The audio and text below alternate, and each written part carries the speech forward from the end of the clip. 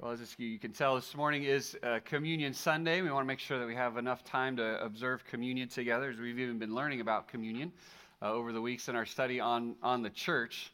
So if you have your Bible, turn to Acts chapter 2. We're going to finish this section on verses 42 down to verse 47. We've been talking about defining marks of a healthy church or an effective church. And we've kind of slowed the pace down just to make sure that we understand our foundations. We understand the blueprint of what God has created in the church, and this morning we'll finish that, and then we'll finish out the service taking communion together, and it'll be just a sweet, sweet time together with the church family. This morning we're going to talk about being a witnessing church, and so you can have that kind of on your minds and on your hearts as we walk through this together. And understand what it means to be a church that witnesses for the glory of God. Well, let me just read for us Acts 2, 42 to 47. I'll pray for us, and then we'll jump into all that it has to say, all that the Lord has to say for us this morning. This is what it says, Acts 2, verse 42. And they devoted themselves to the apostles' teaching and the fellowship, to the breaking of bread and the prayers. And awe came upon every soul. And many wonders and signs were being done through the apostles, and all who believed were together and had all things in common. And they were selling their possessions and belongings and distributing the proceeds to all as any had need. And day by day, attending the temple together and breaking bread in their homes, they received their food with glad and generous hearts, praising God and having favor with all the people. And the Lord added to their number day by day those who are being saved. Our Heavenly Father, it is always a privilege to open up the Word of God. The fact that you decided to give us the revelation of who you are in written form, and that we get to have it right there with us, right in our laps, the inspired Word of God. To hear from you, all we have to do is open up our Bibles and start reading.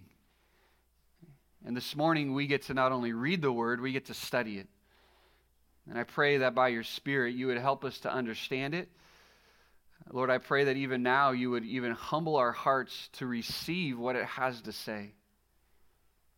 May we never think that we've arrived in our understanding. May we never think that we've learned enough, that we can even stop growing in our understanding, but even humble us now to grow even this morning in knowing who you are, and knowing the truth of the church and how it is built and how it comes together, and how we're to be those who witness for you the marvelous work of Jesus Christ on the cross on our behalf. We pray all these things in Jesus' name. Amen. Well, we've been looking at what we've called the blueprint of the early church. If God was to construct his church, if he was to design his church, or if he was to unroll the blueprints of the church, he would unroll for us Acts 2, verses 42 down to verse 47. He's really given to us the non-negotiables that apply to the church. These are the things that are expected that the church would do. And we looked at these 6 defining marks then of an effective church. And the first thing we looked at, and we just kind of helped set the context here, is that we looked at this, that the early church was a learning church. They always grew. They always wanted to grow in their understanding of who God is. They wanted more truth. They wanted more doctrine. They wanted more understanding of what Jesus had done for them on the cross. Not only were they a learning church, they were also a mutually caring church. They understood that their unity comes from Christ, and their unity then for one another is because of their unity in Christ, and not because of their like interests or similar hobbies that they had, or even background. But their unity was in Christ, and because of that, they had to care for one another as if they were a family. If anybody had need, they helped one another out. They were glad. They were generous. They helped one another. They cared for one another. They loved one another. It was known that the early church had a deep, deep love and care for each other. They were in fellowship with one another because of the fellowship or communion that they had in Jesus Christ. And then third, we notice this, is that it's also a communion-taking church. To remind themselves of the fellowship that they had in Christ, they would often take communion together. They would take the bread and they would take the cup, and this would be a physical reminder of what Christ had done for them on the cross. It was right there in front of them. And then that would remind them of the unity that they had with one another, and then the care that would come from that. Also, number 4, they were a praying church. They committed themselves to prayer. This is the gasoline in the engine of the church. It moves because it is a praying church.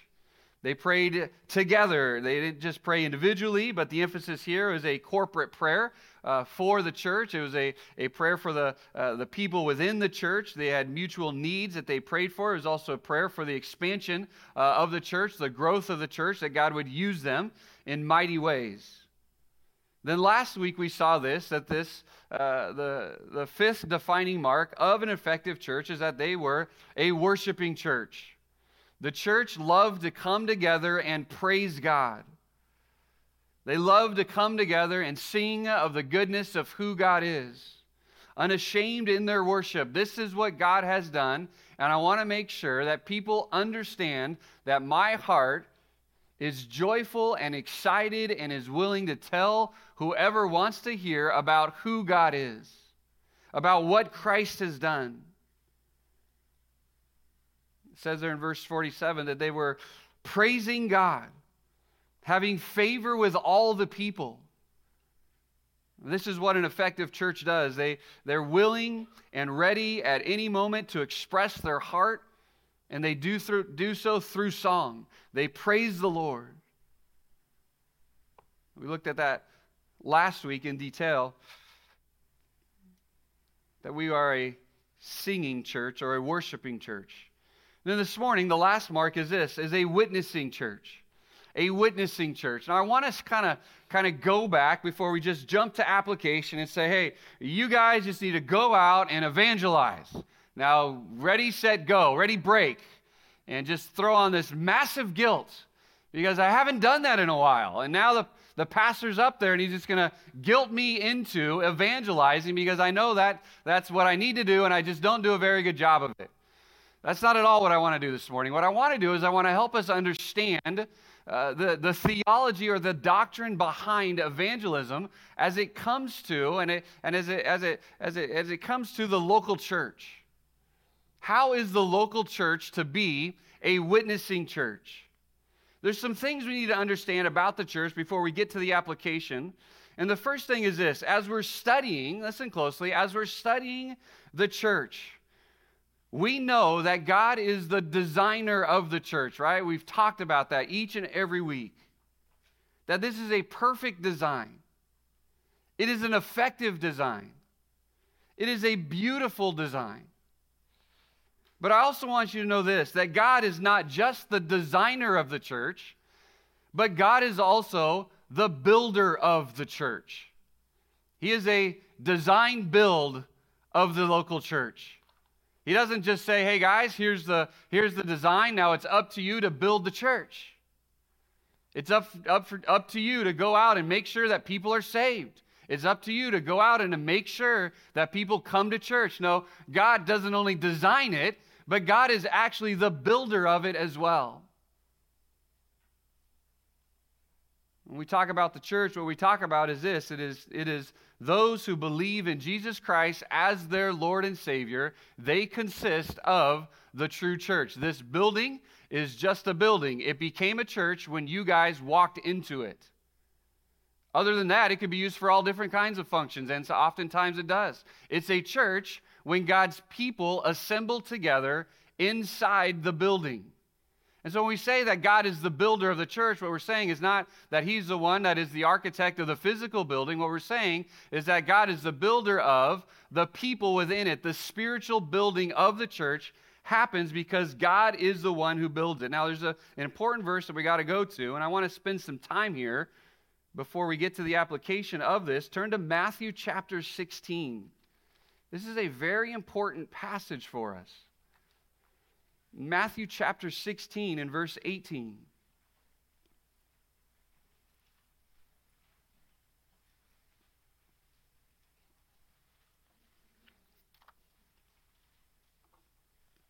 If you have a pen, if you highlight, this is one of those verses that you want to highlight or underline. It says this in Matthew 16, verse 18. And I tell you, you are Peter, and on this rock, here it is, I will build my church. What is Jesus saying? He is saying this, that I am going to build whose church? I am going to build what? My church. This is a promise of Jesus. This was not just some passing comment that he kind of threw out there to see, hey, will anybody take of this kind of suggestion that I'm making here? No, he says, I will build my church. And then he goes on, he says this, look at the rest of verse 18. And the gates of hell shall not prevail against it. He's saying this, that I'm going to build a church. It's not going to fail. And not even Satan and his demons who hate me will be able to stop the building of his church. Nothing can stop God building his church. Nothing. This would have been quite encouraging to those who heard him say this. This would have been comforting to them. Comforting to know that the church will not fail. Comforting to know this, that the work of sharing the gospel will not fail. This is a promise from Christ, who is true, who is faithful. This is a promise from Christ, who is God, who cannot lie. This is a promise from the one who keeps his word. This is also very personal to Christ. This is my church, and I'm not going to let it fail. And so listen, the certainty and the assurance of the church and the church's success is based on the unchanging, unwavering, absolute promise of God. Are you relieved yet when it comes to evangelism?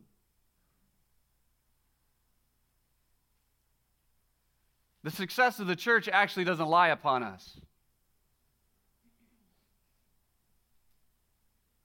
It relies entirely on the promise of God, the promise of Jesus Christ.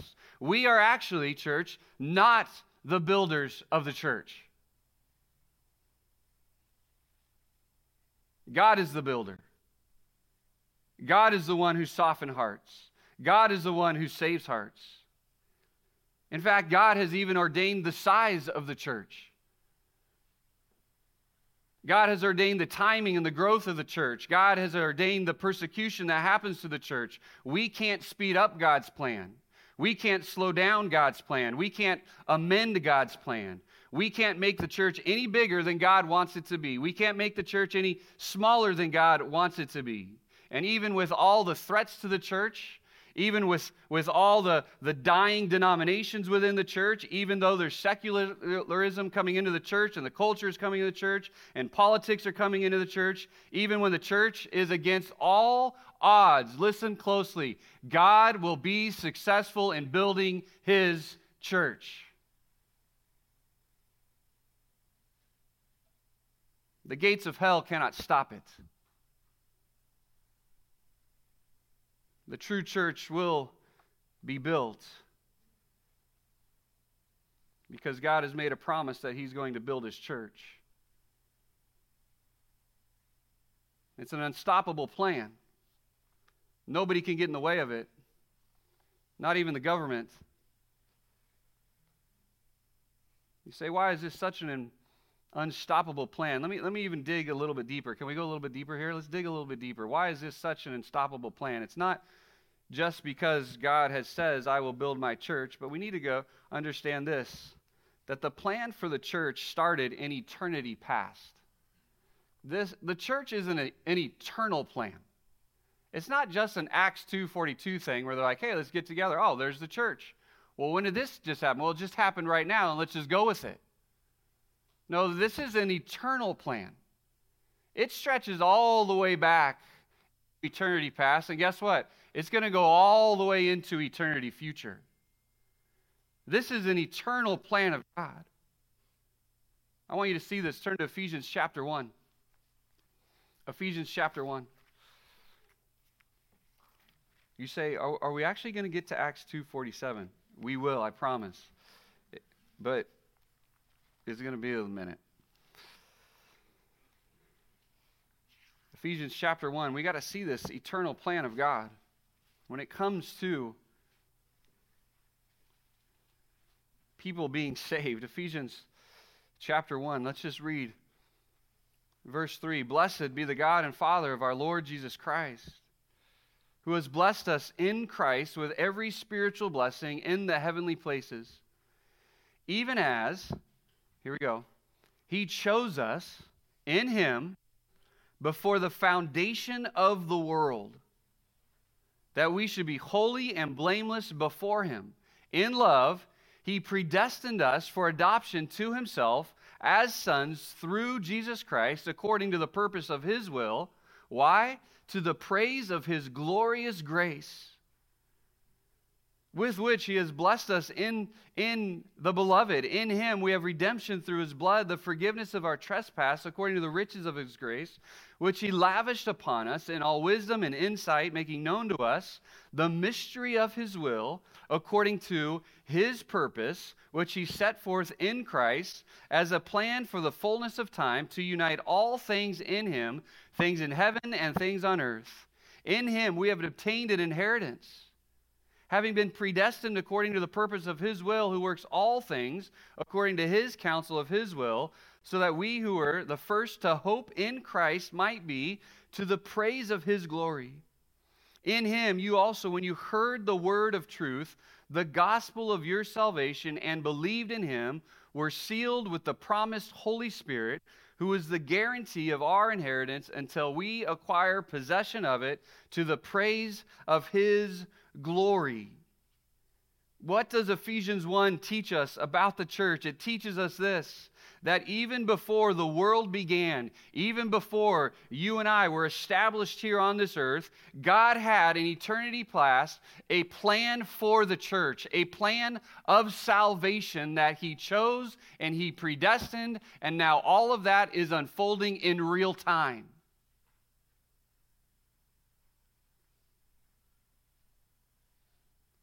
The church is the result of the sovereign plan of an eternal God. And the reason why the church is going to be successful is because this plan is simply unfolding.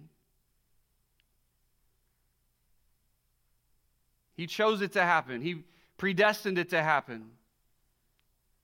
It was all to the praise of His glory. All of it, we read it over and over again. It's to the praise of His glory, to the praise of His glory. What God did not do is God did not say, hey world, I'm going to send Jesus, my Son. He's going to die on the cross for your sin. He's going to take on the full wrath of God and then sit back and cross His fingers and go, I hope somebody believes in Him. I hope somebody chooses to believe in Jesus Christ. For 33 years, they had this option, and at the end of 33 years, how many believed? 120. That's not great odds if God's just sitting back going, I hope this thing works. No. Why is it going to work? Because God has already planned it and predestined it for it to work. From eternity past, He has promised that the church is going to be built. From eternity past, He has chosen us for salvation, and it is all to the praise and glory of His Son, Jesus Christ. I want you to see another verse here. Turn to Acts. If we're in Acts, so it's helpful even in Acts to see this unfold. Turn to Acts chapter 13. In verse 47.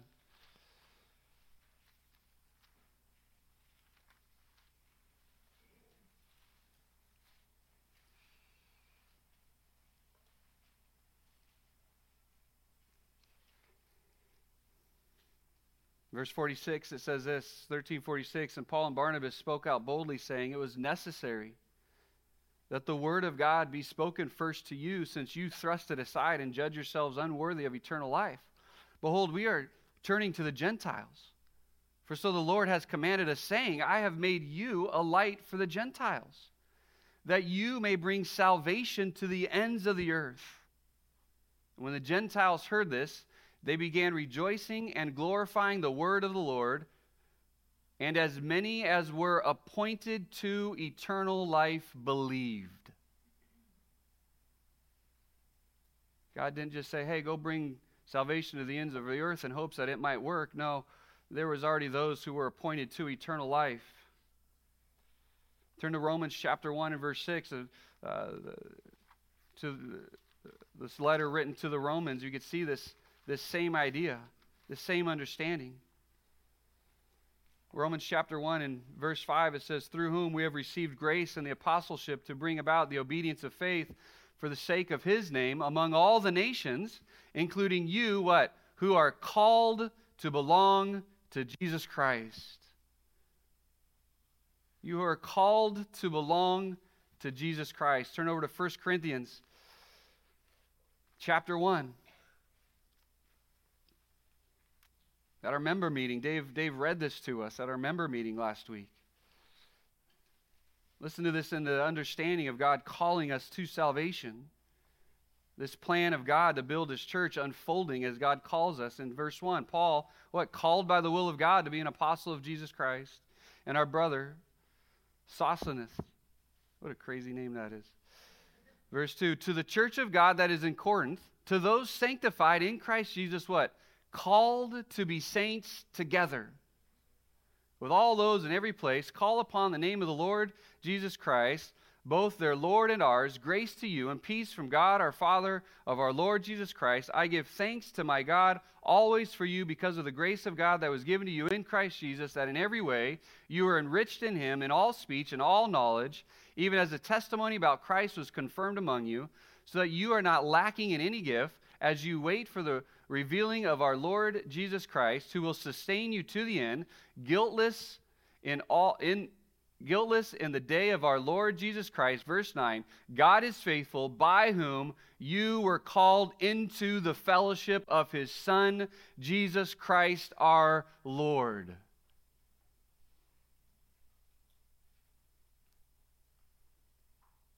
You were called into the fellowship. You're called into salvation. The church is God's chosen people. The church is those who are called of God, appointed into eternal life. The plan of the church is going to work because God has already set it in motion to work. He's not sitting back and hoping for the people to figure it out. It's been determined before the world began, running exactly according to plan. It cannot be stopped. It cannot be altered. It cannot be amended. It cannot be changed. And all of it, listen, church, is working to the praise and glory of Jesus Christ. It is all for the glory of God. Which leads then to this question. And maybe you have this question. Well, what in the world are we doing here on earth then? Why are we even here? What's my role? What's my purpose then on earth? It's got to be something, otherwise we'd just go to heaven once we were saved. God has left me here to do something. Well, I want to show you what we're here for. Turn to Matthew chapter 28. Matthew 28. Jesus gives us our role.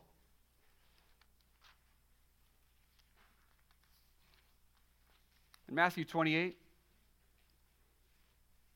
he gets to the end of his final days here on earth before he ascends into heaven.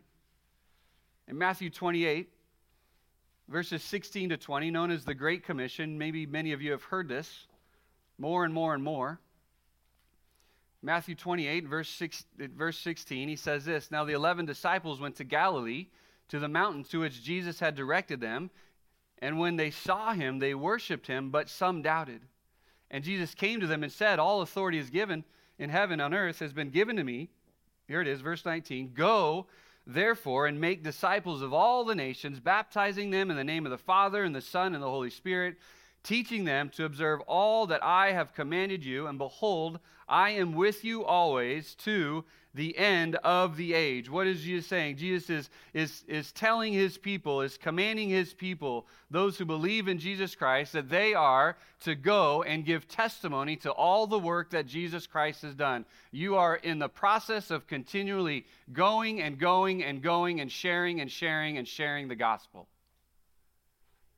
Over and over and over again. You're baptizing them in the name of the Father and Son and the Holy Spirit. You're teaching them to observe all that I have commanded you. He comes to the end and says, hey, my work here is done in the sense of salvation. He ascends into heaven. He passes the baton on to you to do the continuing work of evangelism that Christ has started. And we go out and we evangelize the lost. We are witnesses of all that Jesus has done.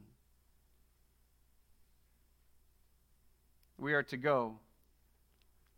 We go into our houses, we share the truth. We go into our homes, we share the truth. We go into our schools, we go into our cities, we go into our communities. We go into our businesses, we go to our sports teams, we go into our friends group with the primary mission of evangelizing the lost. That is why you are here. You're here to be an evangelist. You're here to be part of a plan that is not going to fail. You're here to share the gospel. If you remember in Acts, turn back to Acts chapter 1 and verse 8. You remember there when Jesus ascends into heaven, some of his last words there in Acts chapter 1 and verse 8. But you will receive power when the Holy Spirit has come upon you. And what? You will be my witnesses in Jerusalem and all Judea and Samaria and to the ends of the earth. In the sovereign plan of God, salvation is not up to you and I. We don't have to feel the guilt or the pressure to be the one that God uses to save someone else. God does the saving. We do the witnessing. God does the saving. We do the sharing. He has the power to save. And we just faithfully go out and share the message of Jesus Christ. We scatter the seed. We tell people about who the Messiah is. This is the command of God upon our lives. You say, is it just because God commands us to do that? No, it's more than that. R.C. Sproul is helpful in this. Listen to this quote by R.C. Sproul. He says this: we evangelize because our Creator commands us to evangelize. But that is not the only reason we engage in evangelism and world missions. The doctrine of predestination means that the Lord does not ordain the end without also ordaining the means to the end, the way in which people will receive salvation. God's plan is comprehensive. He works out all things according to the counsel of His will, and the counsel of His will has determined that He will use His people to reach the lost and call them into His kingdom. He has decided that in the ordinary course of events, people will be saved through the explanation of the gospel on the part of Christians. He doesn't just ordain the end, He also ordains the means, the way by which people receive the gospel. That is also ordained by God. And God uses the gospel in the lives of those who will receive Him. And guess what? We hold the message of the gospel. Turn with me to Romans. Romans chapter 10. I know you're like, wow, we're really just turning through our Bible here. Well, I want to show you how the Bible teaches itself. Defends itself. In Romans chapter 10,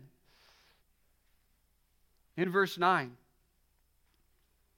it says this: if you confess with your mouth that Jesus is Lord and believe in your heart that God raised Him from the dead, you will be saved. You will be saved. For with the heart one believes and is justified, and with the mouth one confesses and is saved. For the Scripture says, everyone who believes in him will not be put to shame. For there is no distinction between Jew and Greek, for the same Lord is Lord over all, bestowing his riches on all who call upon him. True statement right here. Very true statement. Everyone who calls upon the name of the Lord will be saved. We believe that with our whole heart, church. But it doesn't stop there. Look at verse 14. How then will they call upon him in whom they have not believed? And how are they to believe in him whom they have never heard? And how are they to hear what? Without someone preaching? And how are they to preach unless they are sent? As it is written, how beautiful are the feet of those who preach the good news. How are they supposed to know if we are not the ones going out to tell them about the gospel? The gospel is the means by which people are saved, and we hold the gospel in our hearts.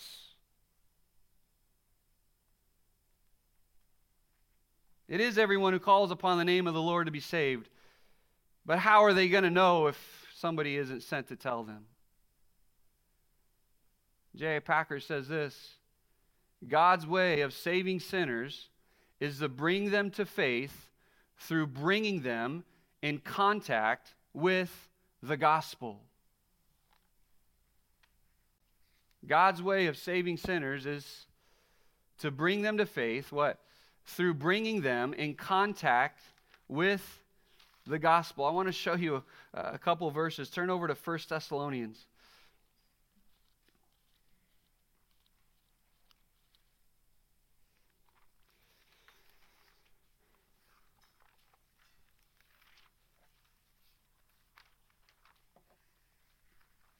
1 Thessalonians chapter 1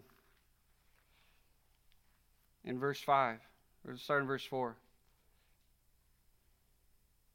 For we know, brothers, here it is, it comes together right here. For we know, brothers, loved by God, that he has chosen you. Here it is, what? Verse 5. Because what? Our gospel came to you.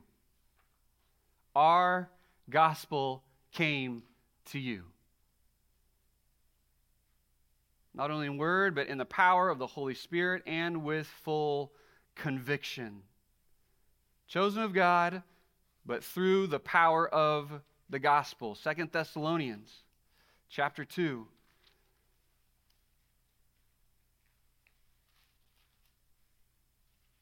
Verse 13. But we ought always to give thanks to God for you, brothers beloved by the Lord, because God chose you as the firstfruits to be saved through sanctification by the Spirit and belief in the truth. Here it is, verse 14. To this he called you, what? Through our gospel. Through our gospel.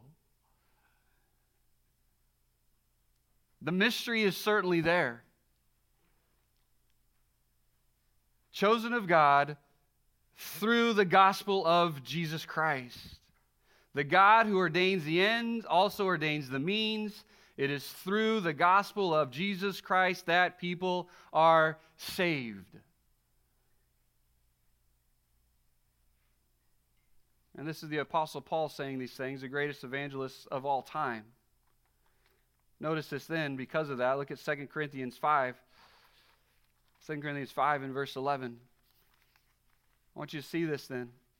The ministry that we have. Knowing these things, this is the ministry that we have. 2 Corinthians 5 verse 11. Therefore, knowing the fear of the Lord, what do? We persuade others. But we know, but what we are is known to God, and I hope it is also to your conscience. We are not commanding ourselves to you again, but giving you cause to boast about us, so that we may be able to answer those who boast about outward appearance and not about what is in the heart.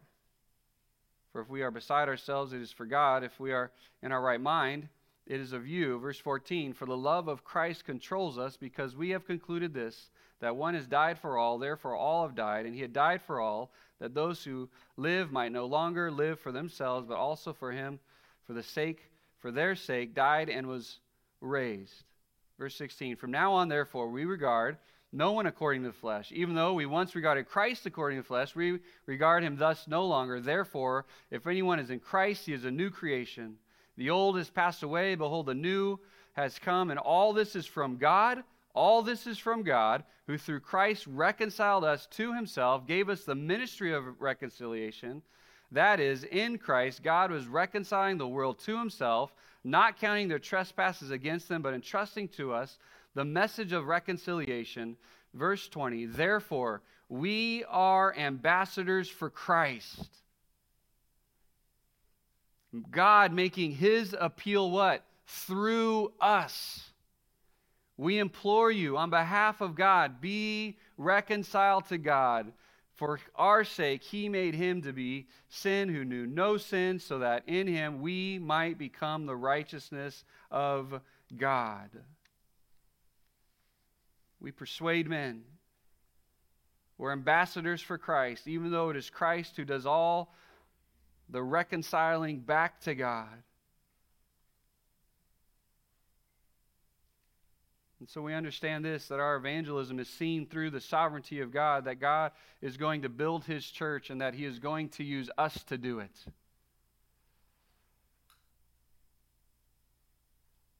And this actually inspires us and encourages us to go out and evangelize, right? Because what? It's not going to fail.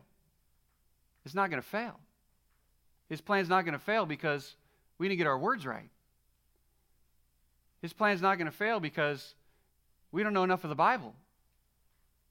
His plan's not going to fail because we feel like we don't know enough, or we're not courageous enough, or we're not bold enough. No, I'm telling you, church, his plan is going to go exactly how he wants it to go, and what a privilege it is that he has asked of us to be those to share the gospel, that we get to be part of an eternal plan of salvation by simply being those who say, hey, can I tell you about the gospel? And God, you're going to do whatever you want to do with it.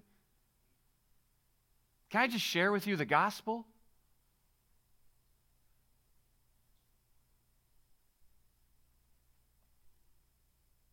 We don't need clever speech. We don't need creative tactics. We don't need special means for people to become saved. It is because of the power of God that somebody is saved. And listen, our role is this, simply to be faithful. The Bible never speaks to you and I being successful. Only to be faithful. Because all the praise and all the glory goes to what? Jesus Christ. And so we be faithful. I understand this. One of the biggest hurdles in evangelism is the fear of rejection. I get it. I've been there. I've sat on the airplane next to the person next to me that starts talking, and you're like, you can feel it. You're like, this is my chance. This is my chance. I'm going to do it. I'm going to do it. I'm going to do it. We've reached our descending time on the plane. Oh, I got to grab my stuff. Didn't happen. All right? You guys are smiling. You've been there. You've been there before, right? What? Fear. Fear of what? Fear of rejection. Fear that they may not like what you have to say. Fear of whatever it is that comes over you in that moment. Fear of man. I get it. I understand it. I've been there. I've walked that road before. And then maybe you have this thought too. And maybe this is even more true for you, is this. I tried. I tried with that person. It didn't work. I tried with my mom. I tried with my dad. I tried with my brother and sister. I tried with my cousin. We're going to be back at family dinner at Easter. And I've tried. So this is my thinking. I'm just not going to try anymore. Because what? It didn't work. I'm not the right person. Somebody else. We need the right setting. We need the right place. We need the right revival to happen. We need this. We need this. We think we need all these other things, and that our clever words, our attempts are not working. I love what J.I. Packer says. He's super helpful in helping us with this kind of encouragement. There's 4 things. It'd be good for you to write these things down to help us. Number 1 is this. We must admit that we were silly ever to think that any evangelistic technique, however skillful, could of itself guarantee conversion. It's silly for us to think. that if we had some clever technique or just the right mood or just the right beat to a song or just the right questions, the result is salvation. Kind of puts us at ease to go, you know what? It's not actually about the technique. It's just about me sharing the gospel. And it can happen anywhere. Right? We heard a story of someone in our church. They're at a mailbox. The gospel is shared at a mailbox. And they're like, I need Jesus now. How does that happen? Because God saves. That's how that happens. Number 2, we must recognize, because man's heart is impervious to the Word of God, it is no cause for surprise if at any time our evangelism fails. We shouldn't be surprised if it fails because what? Of the hardness of the heart of man.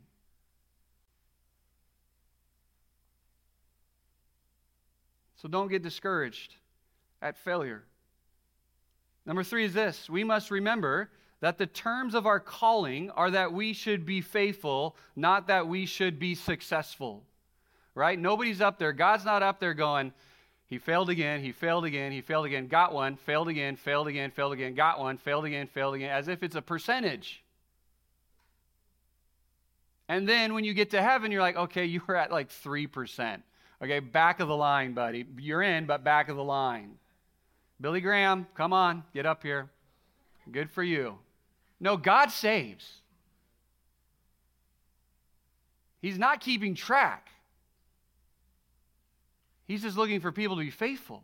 Number 4, we must learn to rest all our hope of fruit and evangelism upon what? The omnipotent grace of God. Rely on God when you go into that conversation. Rely on God as you're praying for that person. Don't rely on yourself. Don't even think that you've got the powerful words. All you've got is the faithfulness of being a witness of the gospel of Jesus Christ, and you pour that out, and God's going to do what He's going to do simply because you were faithful.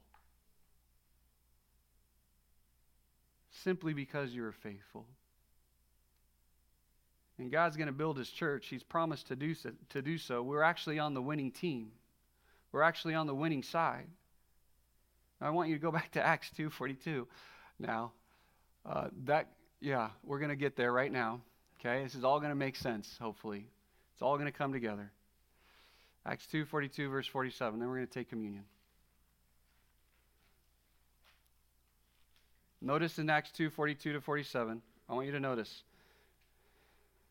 There's no rally, there's no special technique, there's no clever speech, there's no stage, there's no platform, there's no superstars, there's no A-listers. All there is simply what? People who are faithful, they're joyful, they're prayerful, they're in fellowship with one another, they're praising God, and look what it says in verse 47. They're having favor with all the people, and what happens with that? And the Lord added to their number day by day those who are being saved. Who added to their number, church? The Lord. The Lord added to their number. What was the church doing? They were praying. They were worshiping. They were in fellowship with one another. They were growing. They were in unity. They had love for one another. And God used that, the witness to the community. Now notice this. Those people did not stay there only in the temple. They were not only just temple dwellers, and they did not just hoard that information to themselves in the temple. What does it say? They had favor with all the people, meaning what? They were out in the community. And people saw this. They had a sweet aroma of the grace of God upon their lives. People knew how much they cared for one another. People saw their joy. They saw their unity, and that was the powerful testimony to the community. They did not hide their faith.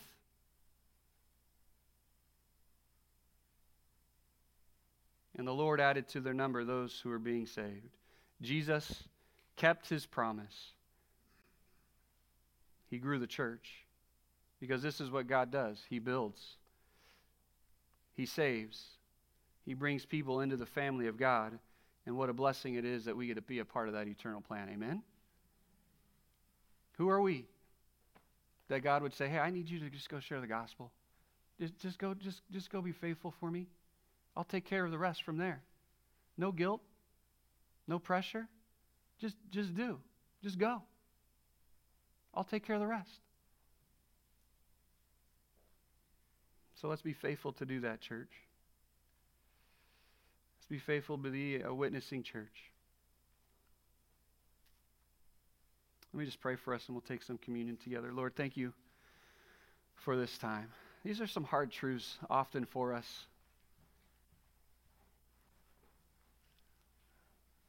But what a privilege it is to be a part of the eternal plan of God.